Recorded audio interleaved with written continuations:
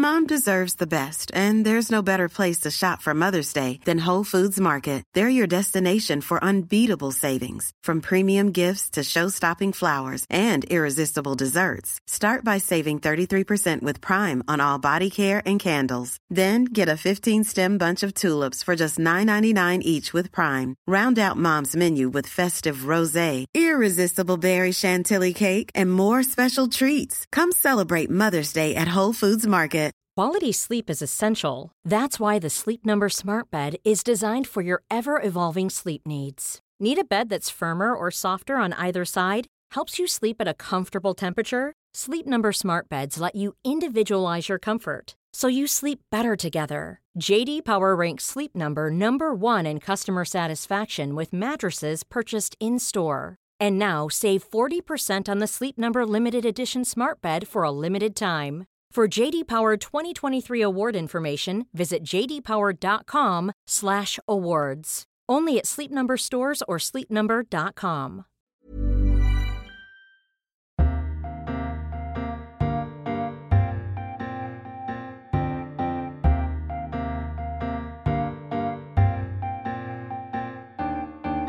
Welcome to a brand new edition of Freedom, Books, Flowers and the Moon, the podcast brought to you each week by the Times Literary Supplement. My name is Stig Abel, the editor of the TLS. I'm pleased to say back on home ground is Thea Lenarduzzi.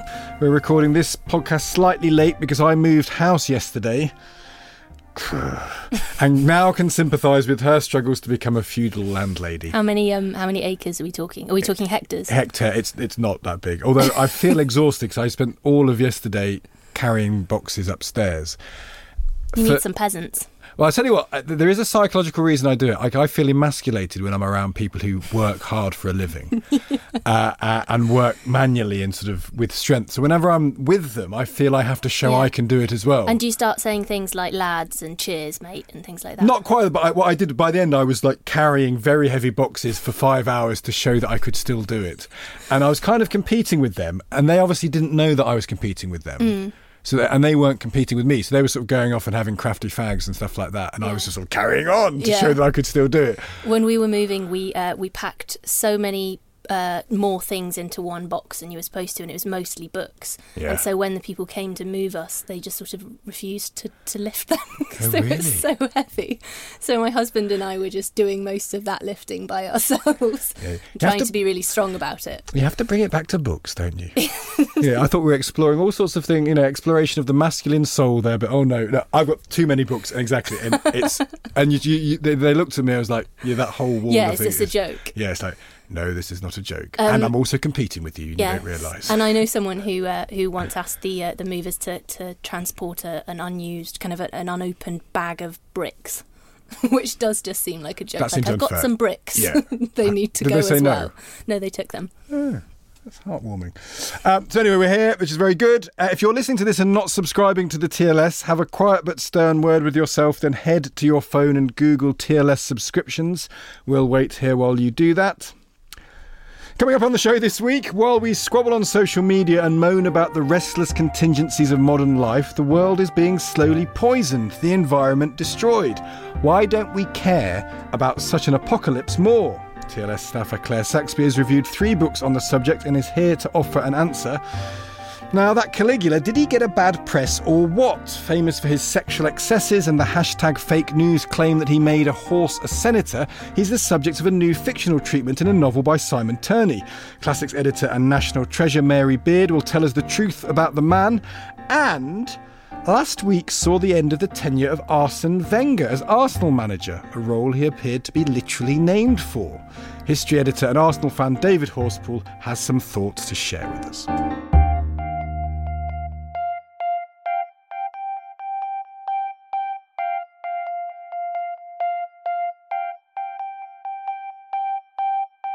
Claire Saxby's piece this week begins as follows. There's no issue so huge, pressing, or as diffuse as the degradation of the natural environment. In spite of this, the thought of it doesn't stir up much of an emotional response in inhabitants of the developed world. And she's surely right about that. I presented a radio phone-in show for 3 years and know from bitter experience the stony silence in response to a debate about, say, climate change. Indeed, I once did an hour asking, why does nobody care about the environment? It remains a good question. It's for several reasons, I reckon. The fact that we are individually too small and the problem too large. That the price will be paid most keenly by generations later than our own. And that fatigue we feel with dire prognostication that robs them of their force. So how do we get past, as Claire puts it, our denial and despair? She joins Thea and me in the studio now. Claire, hello. Hello.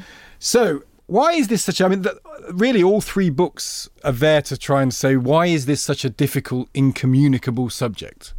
Well, I think a large part of it is to do with scale. It's kind of both in terms of space and time. Yeah. It's really hard to kind of wrap your head around something that's happening everywhere simultaneously in so many different forms and in different ways, more than we could sort of even begin to hope to get to grips with. And we're so small. Do you think there's a combination of it being big and we're...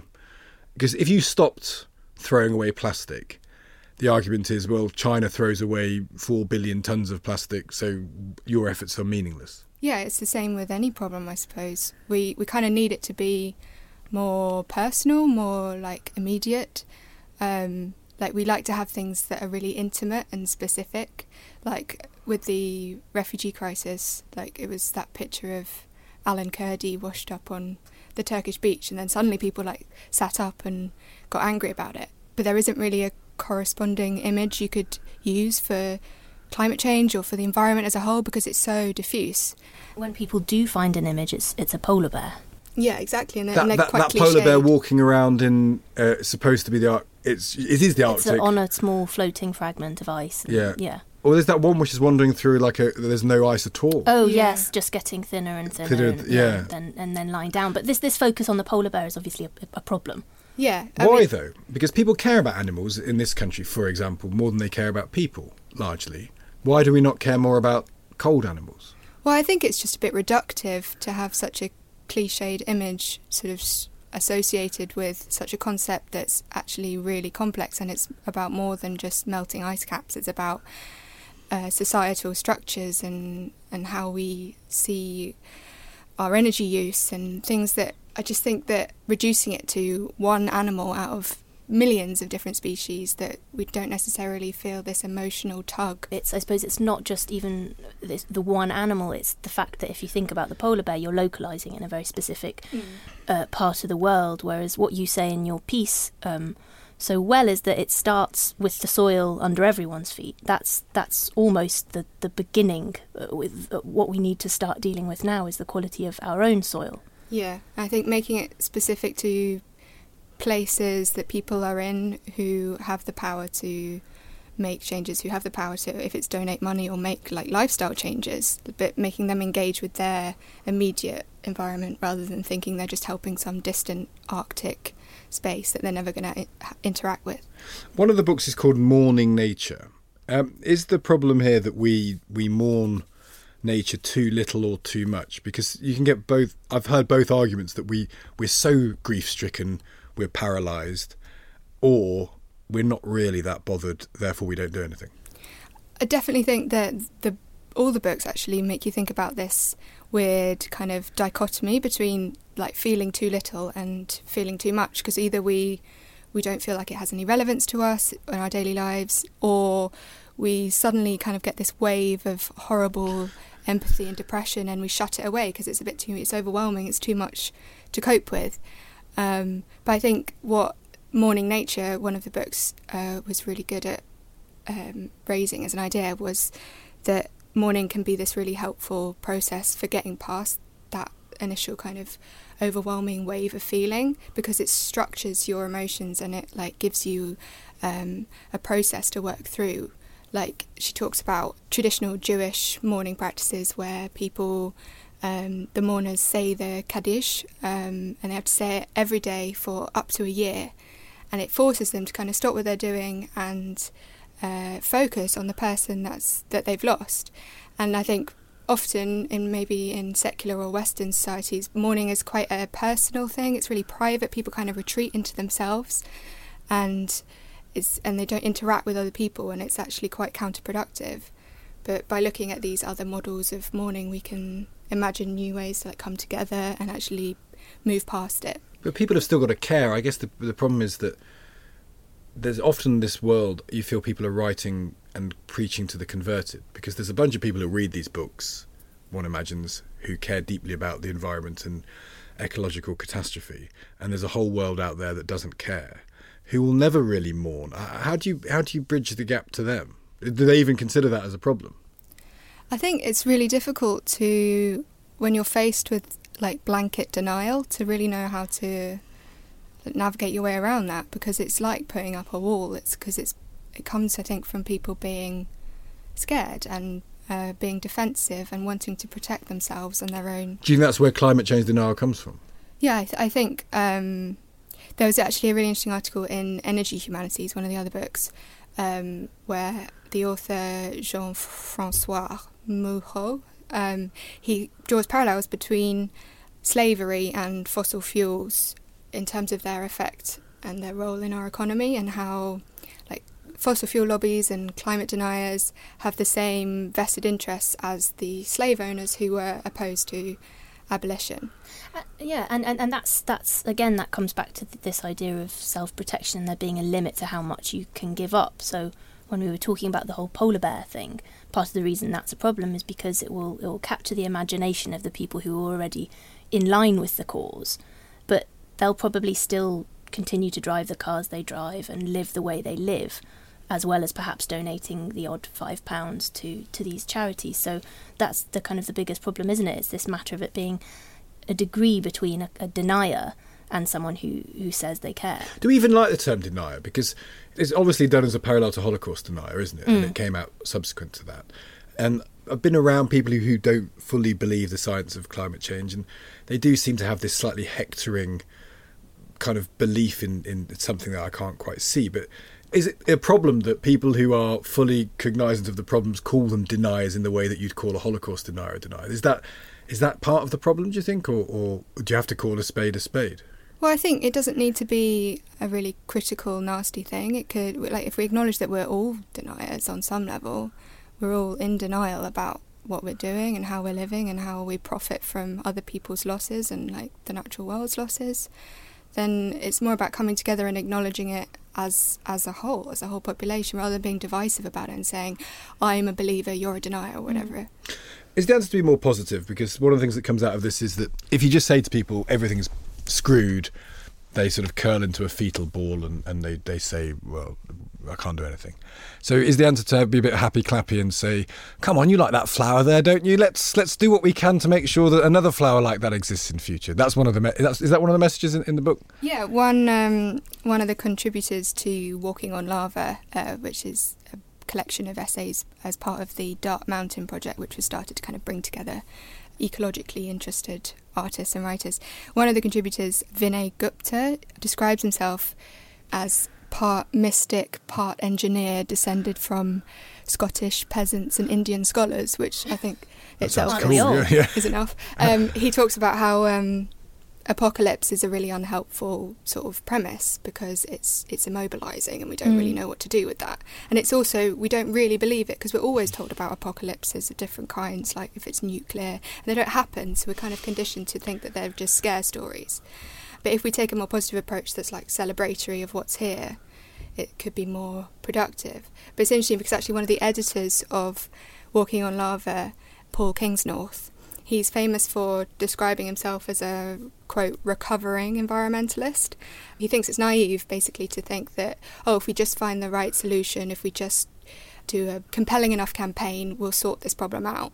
He thinks it should be more about just accepting that we're basically screwed and that there's not really anything. And do what? Attempting to slow it down, surely?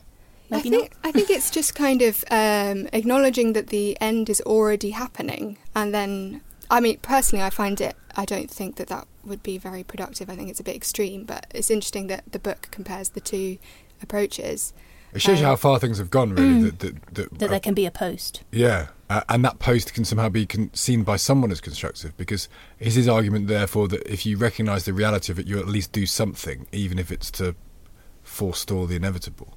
Yeah, I think also he's probably opposed to the kind of greenwashing of technology and like sort of embedding solutions in the problem. If you think that the problem's like capitalism or whatever, then you think that just coming up with these green inventions isn't is just putting a sticking plaster rather than actually like.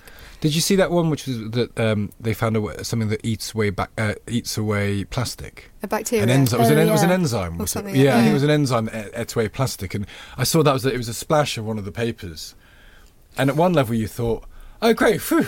Yeah, but nothing to worry about there. They found a way of destroying all that plastic. And yeah, but I mean, I can see how that must be counterproductive, because this government in the UK has only just said that it will pass the most meagre of amendments to the way that we consume plastic in this country by saying that they'll ban single-use plastic. I mean, we need something so much more drastic than that. So to then say, oh, but it's okay because we found an enzyme that can process plastic, what does that even mean? It's surely we've only pushed the problem further down. Where's that waste from the enzyme going to end up? Just finally, Claire, you read these books. Were you happy or sad? Were you depressed or positive having read them? I think they help you accept that it's okay to be sad, that you shouldn't be scared of it, because that's the problem really, is when we're afraid of letting ourselves feel sad. There was one analogy that I remember, I think it was Nancy Menning in Morning Nature. She describes how if you haven't grieved for the death of your grandmother, if you haven't let yourself acknowledge that she's gone, then you're not going to be attending very well to the health of your mother, which I thought was just quite a good analogy for it. We need to accept the things that have gone and let ourselves feel sad about them if we're going to care about what's still here. Claire Saxby, thank you very much indeed. Thank you.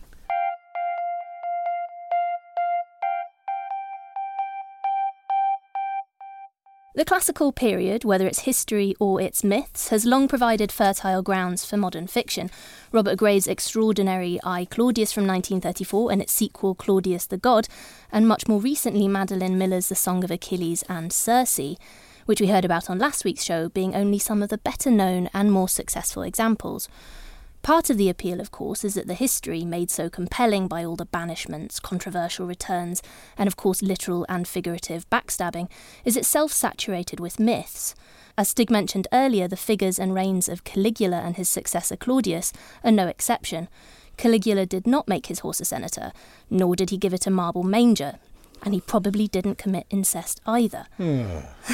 Sorry. Another plus in drawing from history is the sheer number of minor characters whose opinions and perspective we haven't really had the time or perhaps inclination to focus on before. And this is what we get in Simon Turney's novel Caligula, reviewed in this week's TLS by Mary Beard. It is, Mary points out, a familiar device of fictional biography to pick a narrator who has privileged access to the main character, though is sufficiently marginal to the action and sufficiently unknown that they can be reinvented with impunity. Servants, secretaries, or as here, minor female relations, are common choices. Now that minor female character in this instance is Livilla, Caligula's exiled sister, and on the line to tell us more is Mary Beard herself. Hello, Mary. Hello. Hello. So before we go into the successes and failures of Simon Turney's novel, perhaps we could have a quick recap of the successes and failures of Caligula's reign. I mean, what do we know, or what do we think we know about it? Well, it's gone down in history, partly thanks to the biography of Suetonius as a real low point or a real high point of imperial vice. And lots of the kind of stories that we know about being a bad emperor, thinking yourself as a god, casual acts of violence against the Senate, and added sprinkling of sexual excess, all that come with Caligula. Now, the difficulty about Caligula, and it's true for many Roman emperors, is that 99.9% of the material that has come down to us about him is from after his death. And there's a basic rule, really, that the reputation of any Roman emperor really depends on what their successors wanted it to be. And it was hugely convenient for the successors of Caligula, who was very nastily murdered in AD 41. It was very convenient for them to say he was rightly and justly murdered because he had been a monster.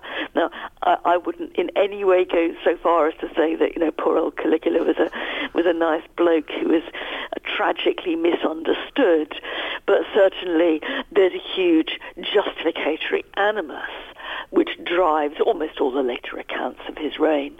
But there were some successes, because didn't he, in effect, sort of set the scene and enable Claudius's subsequent invasion of Britain?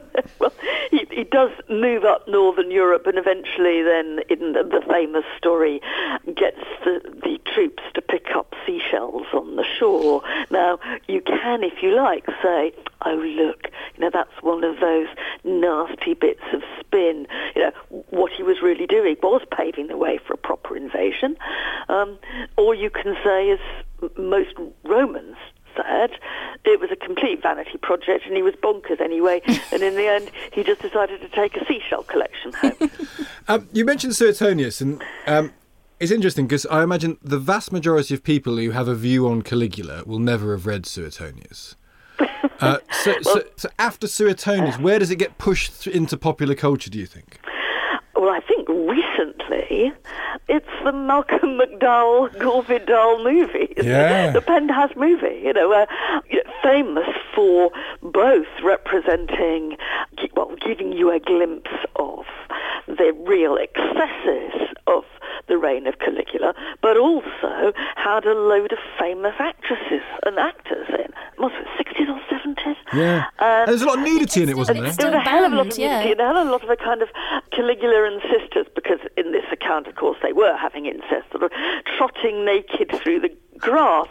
And the puzzle for most viewers, I think, was why these famous actors like Gielgud and people like this, why they'd actually gone along with being in this extraordinary Penthouse movie. And the story got out, and I don't know if it's true, that there were two completely separate shoots, and the famous actors all believed they were doing a serious biography of Caligula. And in the evening, the Penthouse pets emerged on a completely different time scale. What a compelling theory! It is a wonderful theory. But presumably Gore Vidal's name on it was, because by that point was he well respected by that point, Vidal? Well, he must I think he was, yeah. Yes, he must have been. It's interesting, though, that the film is, I think, still banned in some countries that you would expect it not to be. I think it might be banned in Canada. When I was giving a course a few years ago on images of the Roman Emperor and how they had been kind of put into popular culture, the highlight of the course was not only this seeing the movie, but also seeing the promo videos that were made for it, where the Penthouse pets came on screen and explained what they thought of Caligula. Oh, that sounds good. To be honest, I've not seen this film. And is it high camp fun, or is it slightly more seedy than that?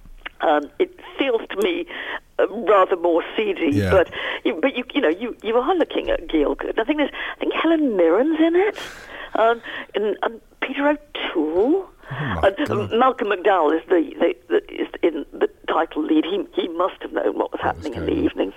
There does seem to be such a strong draw then, because I'm thinking now of the BBC adaptation of I, Claudius, and the names in that. I mean, altogether different production, but the names in that: Derek Jacobi, John Hurt.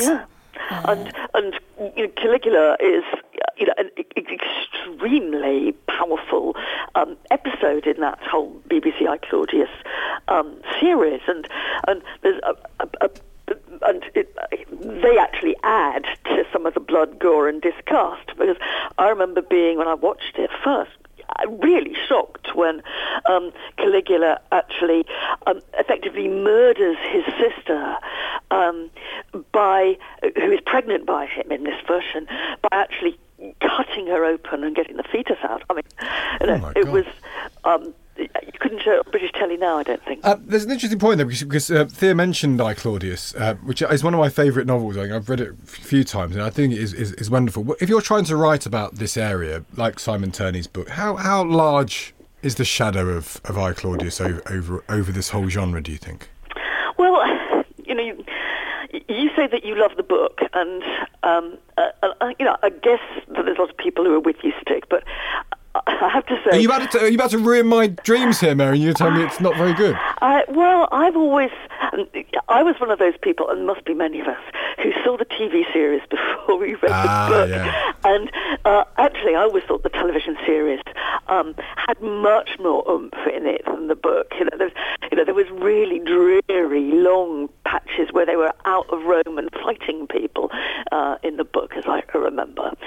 So, but I guess, nevertheless, that you're right, that in some ways these people are always talking to I Claudius. You can't write about an early Roman emperor without sort of seeing Graves over your shoulder. And of course, Graves was a translator of Suetonius as well as the writer of these novels. I think he didn't like being famous for the novels. I've got a feeling I read somewhere that on his grave it said he did it just to make money. Yeah, and his grave said Poeta. Really? On it, right. and that's what he wanted to be known as. And of course, everyone only knew him for I Claudius. Well, those of us who read Suetonius know him because he did the Penguin translation.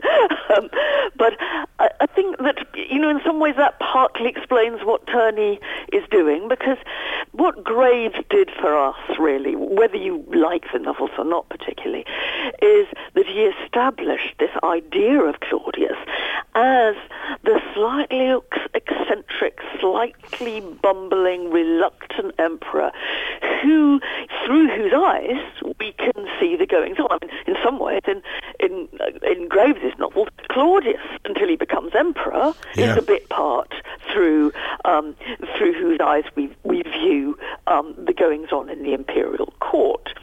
And what Turney does is he takes that image head on, and relying on some quite good, actually, modern work on Claudius and his relationship to Caligula, he says, look, we bought the ancient and then particularly the Gravesian version of the nice old Uncle Claudius who's reluctantly drawn to the throne. Actually, what about wondering whether Claudius wasn't the evil genius behind all this? And that story that is so famous and repeated often, that Caligula is murdered on the Palatine near the imperial palace, and it's one of those oh my God, what do we do next kind of moments in assassination. They kill Caligula. They don't quite know what to do, whether they should restore the Democratic Republic, and then a posse of the Praetorian Guard whizzing through the palace, and they kind of draw back a curtain, and there's poor old Claudius hiding, saying, I'm terribly scared. And they say, oh, come on, we'll make him the emperor then. Almost as a joke. Almost as a joke. So Claudius kind of becomes emperor, just because he happened to be in the wrong place at the wrong time. Now, that has been a story which, it has delighted people. It's taken its really, really strong place in the Claudian and the Caligulan mythology. Turney says, as some scholars have suggested, look, come on, guys. Normally, the person who has planned the assassination normally is the person who comes to the throne next. How come we have believed this, extraordinary bit of spin that the Claudian regime must have put out afterwards, saying, oh, I never wanted to do it, but I'm just kind of saving my country. And so he nicely, and it is in a sense a reply to Graves, I guess, he rather nicely has Claudius as the real wicked guy. I mean, Caligula's not great. He's got frightful issues. He's from a dysfunctional family. You couldn't expect the poor kid to be normal, and he certainly isn't. But it's Claudius who masterminds the getting rid of Caligula, and then plunks himself, as was the plan all along, on the throne. And just on a final point, Livilla, who we get this from her perspective, Caligula's sister, she's not exactly an uncomplicated figure, is she? No, historically at least. No, and what you find, one of the nice things that Turney's book does, and the Roman imperial family is ripe for this, is that you actually see the inevitable dysfunction of any kind of personal relationship when you are in that kind of murderous bit of self-regarding power politics. People are married off, people's sisters betray them. You can't trust anybody. This is court culture in which everybody is looking at everybody else. You are going to be betrayed by your best friend or by your uncle or whatever. And there is no character in any of this who emerges psychically unscathed. When you're reading books like this, I love, as Theo knows, I love historical fiction. I find it's a sort of guilty of pleasure of mine. But I'm not an expert in anything. You're an expert in the classical world. Do you have to switch that part of your brain off, or are you constantly saying, Suetonius doesn't say that? That's not right. They'd never wear that thing there. What are you doing? Well, in some ways, that's the pleasure of historical fiction, isn't it? When it's your period, part of the pleasure rather than the irritation. Say, oh, they've got that wrong, or God, that's a clever idea, because ancient history is so happily full of gaps that a novelist can actually put this together in a way that a factual historian wouldn't dare.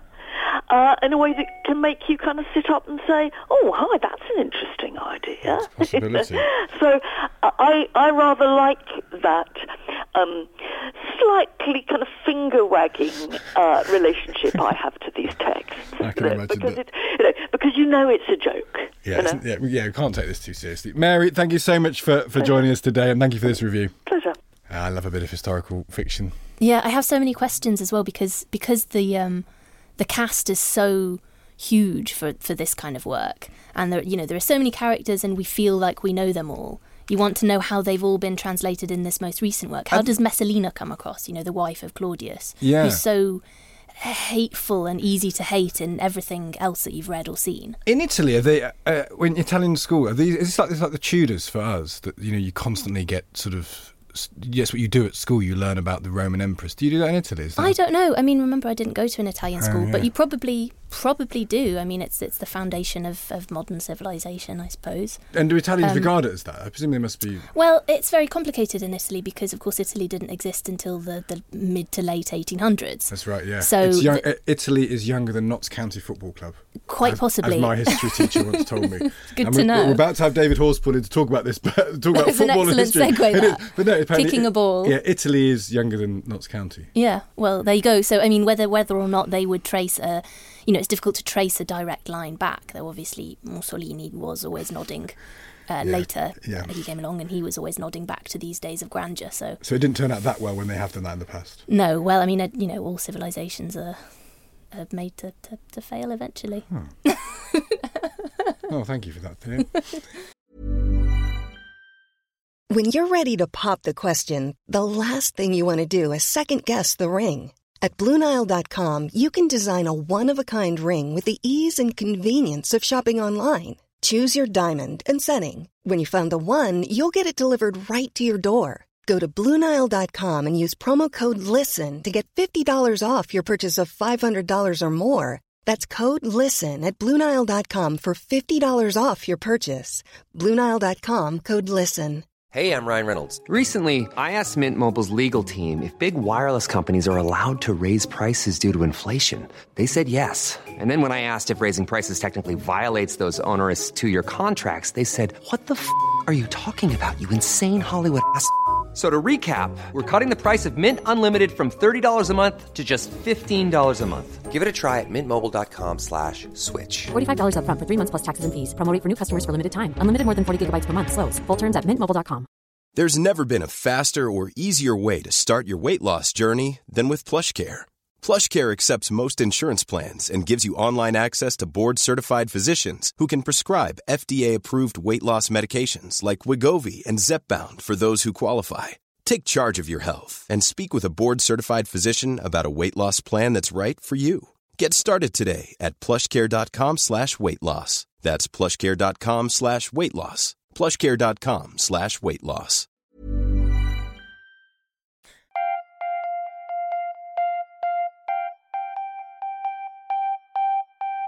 Now, why on earth is the TLS an esteemed organ of intellectual and cultural heft concerning itself with the exigencies of association football?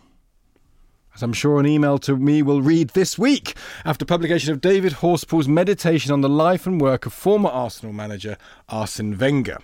Well, Wenger is a significant figure in modern British culture, a manager who sought to make the beautiful game more beautiful, who encouraged an influx of talent from Europe, a figure that united, as it were, people in admiration and respect. He's also been published in the TLS, of course, as one of the signatories of a letter imploring Britain to stay in the EU. So it is perhaps fitting that Wenger has no place in post-Brexit Britain. Like all political careers, managerial careers must end in failure. And Arsenal's disinterested and weak performance had led to deafening clarion calls for Wenger to go. To judge his impact and historical context, we're joined by history editor and Arsenal fan, it must be said, David Horspool. David, hello. Hello.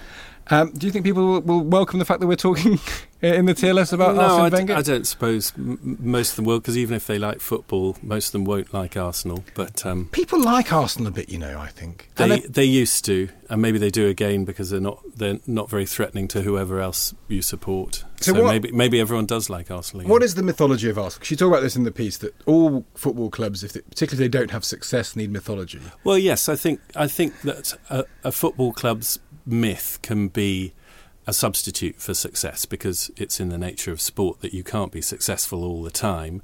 I suppose, you know, fans of Manchester City at the moment would say, well, we don't have a myth about our club. Our club's just the best club in the country, but it hasn't always been thus. It's so noovy as well, Man City being good.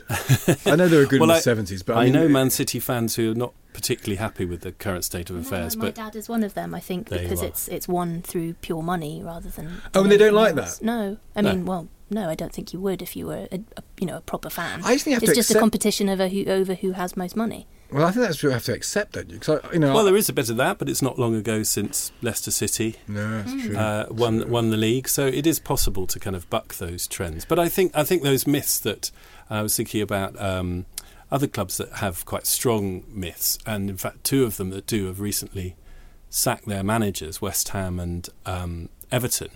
So West Ham know themselves as the Academy, Everton call themselves the School of Science. Both of them have a sort of adherence to fine, free-flowing football, and neither of their managers, although they both did what they were asked to do, which was keep them in the Premier League, keep the bucks coming in, have found favour, and particularly at Everton. Sam Allardyce. Sam Allardyce, ex-England manager, has just been sacked, basically for doing what he was asked to do. That Everton were about to be relegated, he kept them in the Premier League, but they were, and he's out. Because I'm from Nottinghamshire, and Forest have the same thing. Nottingham Forest, I mean, they're so insignificant now, it's barely worth thinking of. But they were always known as a team that passed the ball well, and the beautiful game. And Arsenal have had a kind of conflicting reputation, haven't they? Because at one point they were known as boring Arsenal. Absolutely. And then under Wenger, were they changing the mythology under Wenger then to becoming something... Well, I argue, if my piece can be said to have an argument, that there was some kind of connection between what Wenger encouraged and something from Arsenal's more distant past, which was the arrival of the great manager Herbert Chapman in the 20s. Sorry, he stayed there till the 30s, and he did revolutionise Arsenal's approach. He made them this kind of club of almost of the establishment, and there is a sense in which Wenger got back to that sort of self-identity.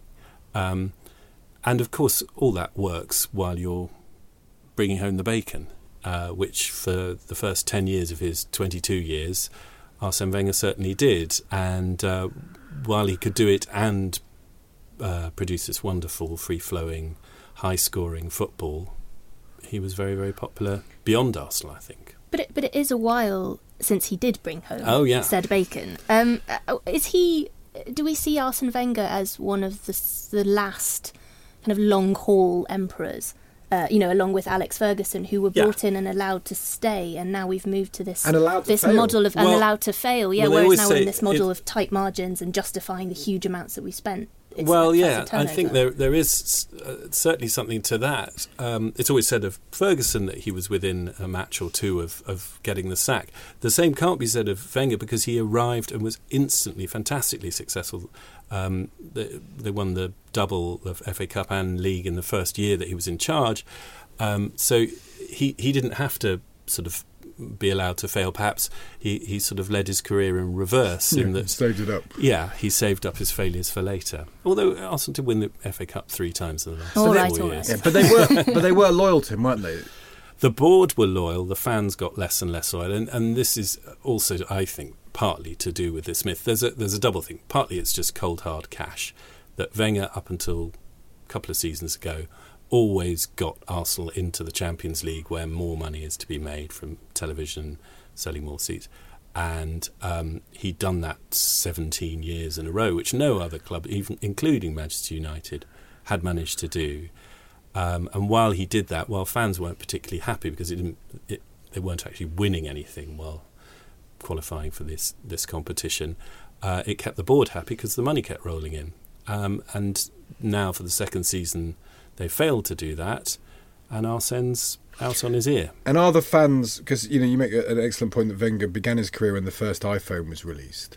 Yeah, during his time. And the Wenger Must Go, was it Wenger Must Go? Wenger out? It became a meme, didn't it? Absolutely. You would see Wenger out not only at Arsenal matches, but you'd see people holding up Wenger out signs at ice hockey matches in Calgary and in sumo and in Tokyo or whatever.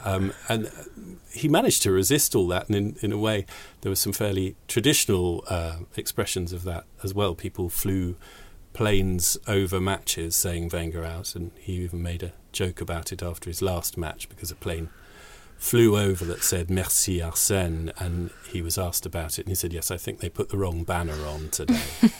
And there was Piers Morgan famously was talked about it all the time. How vicious did it get toward him? Because football always strikes me, going to it when I was younger, it's far more vicious than you'd want it to be in terms of how it's supported. And I know it's important, more important than life and death and all those cliches, but it always surprises me how viciously it is supported and how angry people feel about it. Yeah, I never cease to be amazed. I've been going to Arsenal for almost 40 years, and I do never cease to be amazed by how horrible fans can be, not particularly to other teams' players, but to their own players and their own manager, how little patience they have for people who are clearly trying their best, 99% of the time. And of course the justification, which is a perfectly reasonable one, is that these guys are paid an enormous amount of money to run around, and if they're not running around enough, and also the club are trying. It seems to me that once football has been so permeated by money, and it costs, I imagine a season ticket at Arsenal is just an exorbitant amount of money. It is, and individual tickets are a lot, and they're getting paid a lot, and Sky and BT are shoving loads of money in.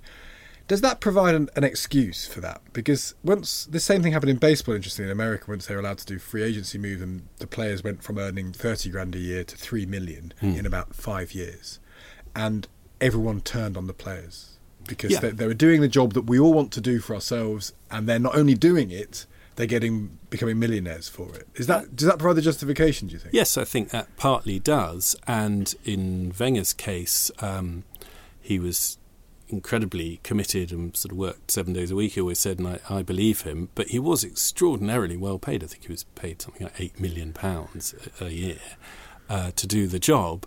So that was another reason for people who were disaffected, and by the end I would include myself as a fan among them, but I wasn't shouting from the rooftops or starting memes, but quietly discussing things in libraries about him.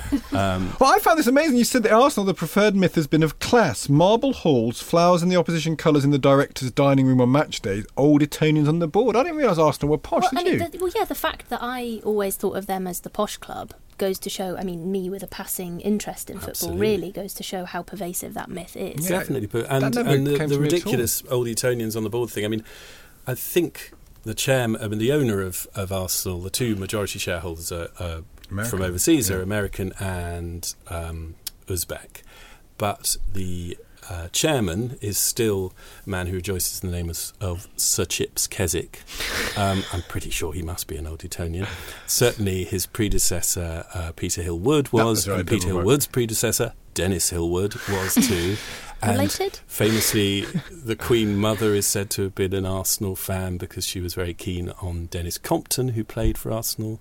He and his brother, Dennis and Leslie, both played for Arsenal. So there is this kind of slightly ludicrous lineage. Class thing going on there. Just finally, I hate to mention Brexit, but why not? Was Wenger kind of a bastion of pro-Europeanism, do you think? I was interested, Jurgen Klopp was interviewed in Channel 4 News like a month ago, the Liverpool manager, and he extraordinarily anti-Brexit. Yeah. In a place which is pretty pro-Brexit, certain wards of that area will be very pro-Brexit in Liverpool, I'd have thought. Do you think, and Wenger, of course, signed that letter that came to the TLS. As did Per Mertesacker, the club captain. Yeah. So do you think there's an argument that football was a kind of bastion of Europeanism, or not? Yeah, I think, and Arsene Wenger certainly was the first manager to introduce sort of leagues and leagues of foreign players and fielded a team with no English players whatsoever in it, although that wasn't, I don't think, his preference. So certainly he has a European outlook. He's French. My brother always says he's not really French, he's German. He's in fact from Alsace. Yeah. So he has that kind of all-round European outlook. And yeah, absolutely. I mean, I think what was remarkable about Jurgen Klopp was not that he was willing to be drawn on whether he thought Brexit was a good or a bad idea, but he's willing to talk about it at length. And I think that's a door that Wenger has also opened. He's famously willing to answer questions on almost anything at his press conferences. Was he? And journalists would get copy, asking him about all sorts of things about the political situation. Because he was kind of clever.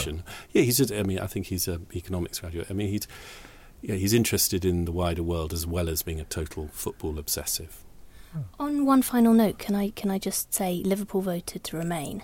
Ward, that's why I said wards of Liverpool, which would have voted to. I know you're from Liverpool and you want to defend its honour.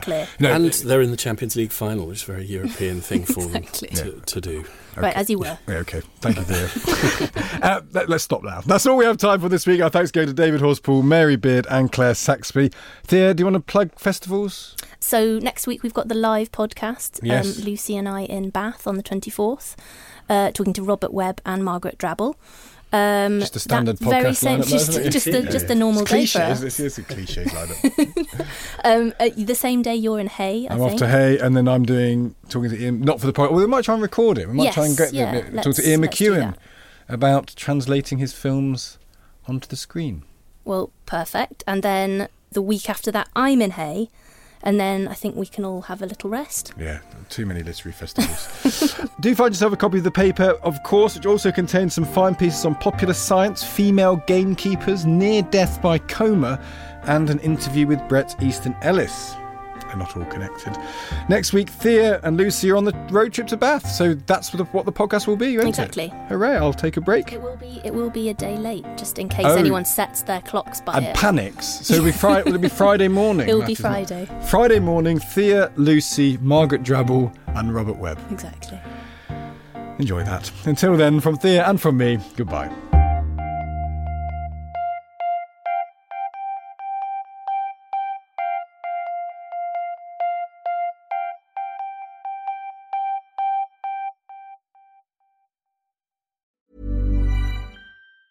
Mom deserves the best, and there's no better place to shop for Mother's Day than Whole Foods Market. They're your destination for unbeatable savings, from premium gifts to show-stopping flowers and irresistible desserts. Start by saving 33% with Prime on all body care and candles. Then get a 15-stem bunch of tulips for just $9.99 each with Prime. Round out Mom's menu with festive rosé, irresistible berry chantilly cake, and more special treats. Come celebrate Mother's Day at Whole Foods Market. When you make decisions for your company, you look for the no-brainers. And if you have a lot of mailing to do, Stamps.com is the ultimate no-brainer. It streamlines your processes to make your business more efficient, which makes you less busy. Mail checks, invoices, legal documents, and everything you need to keep your business running with Stamps.com. Seamlessly connect with every major marketplace and shopping cart.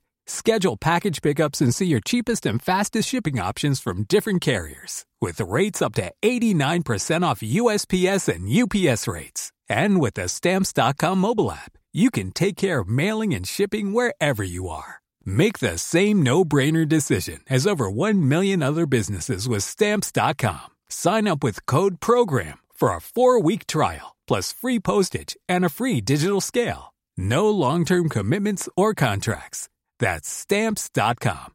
Code PROGRAM.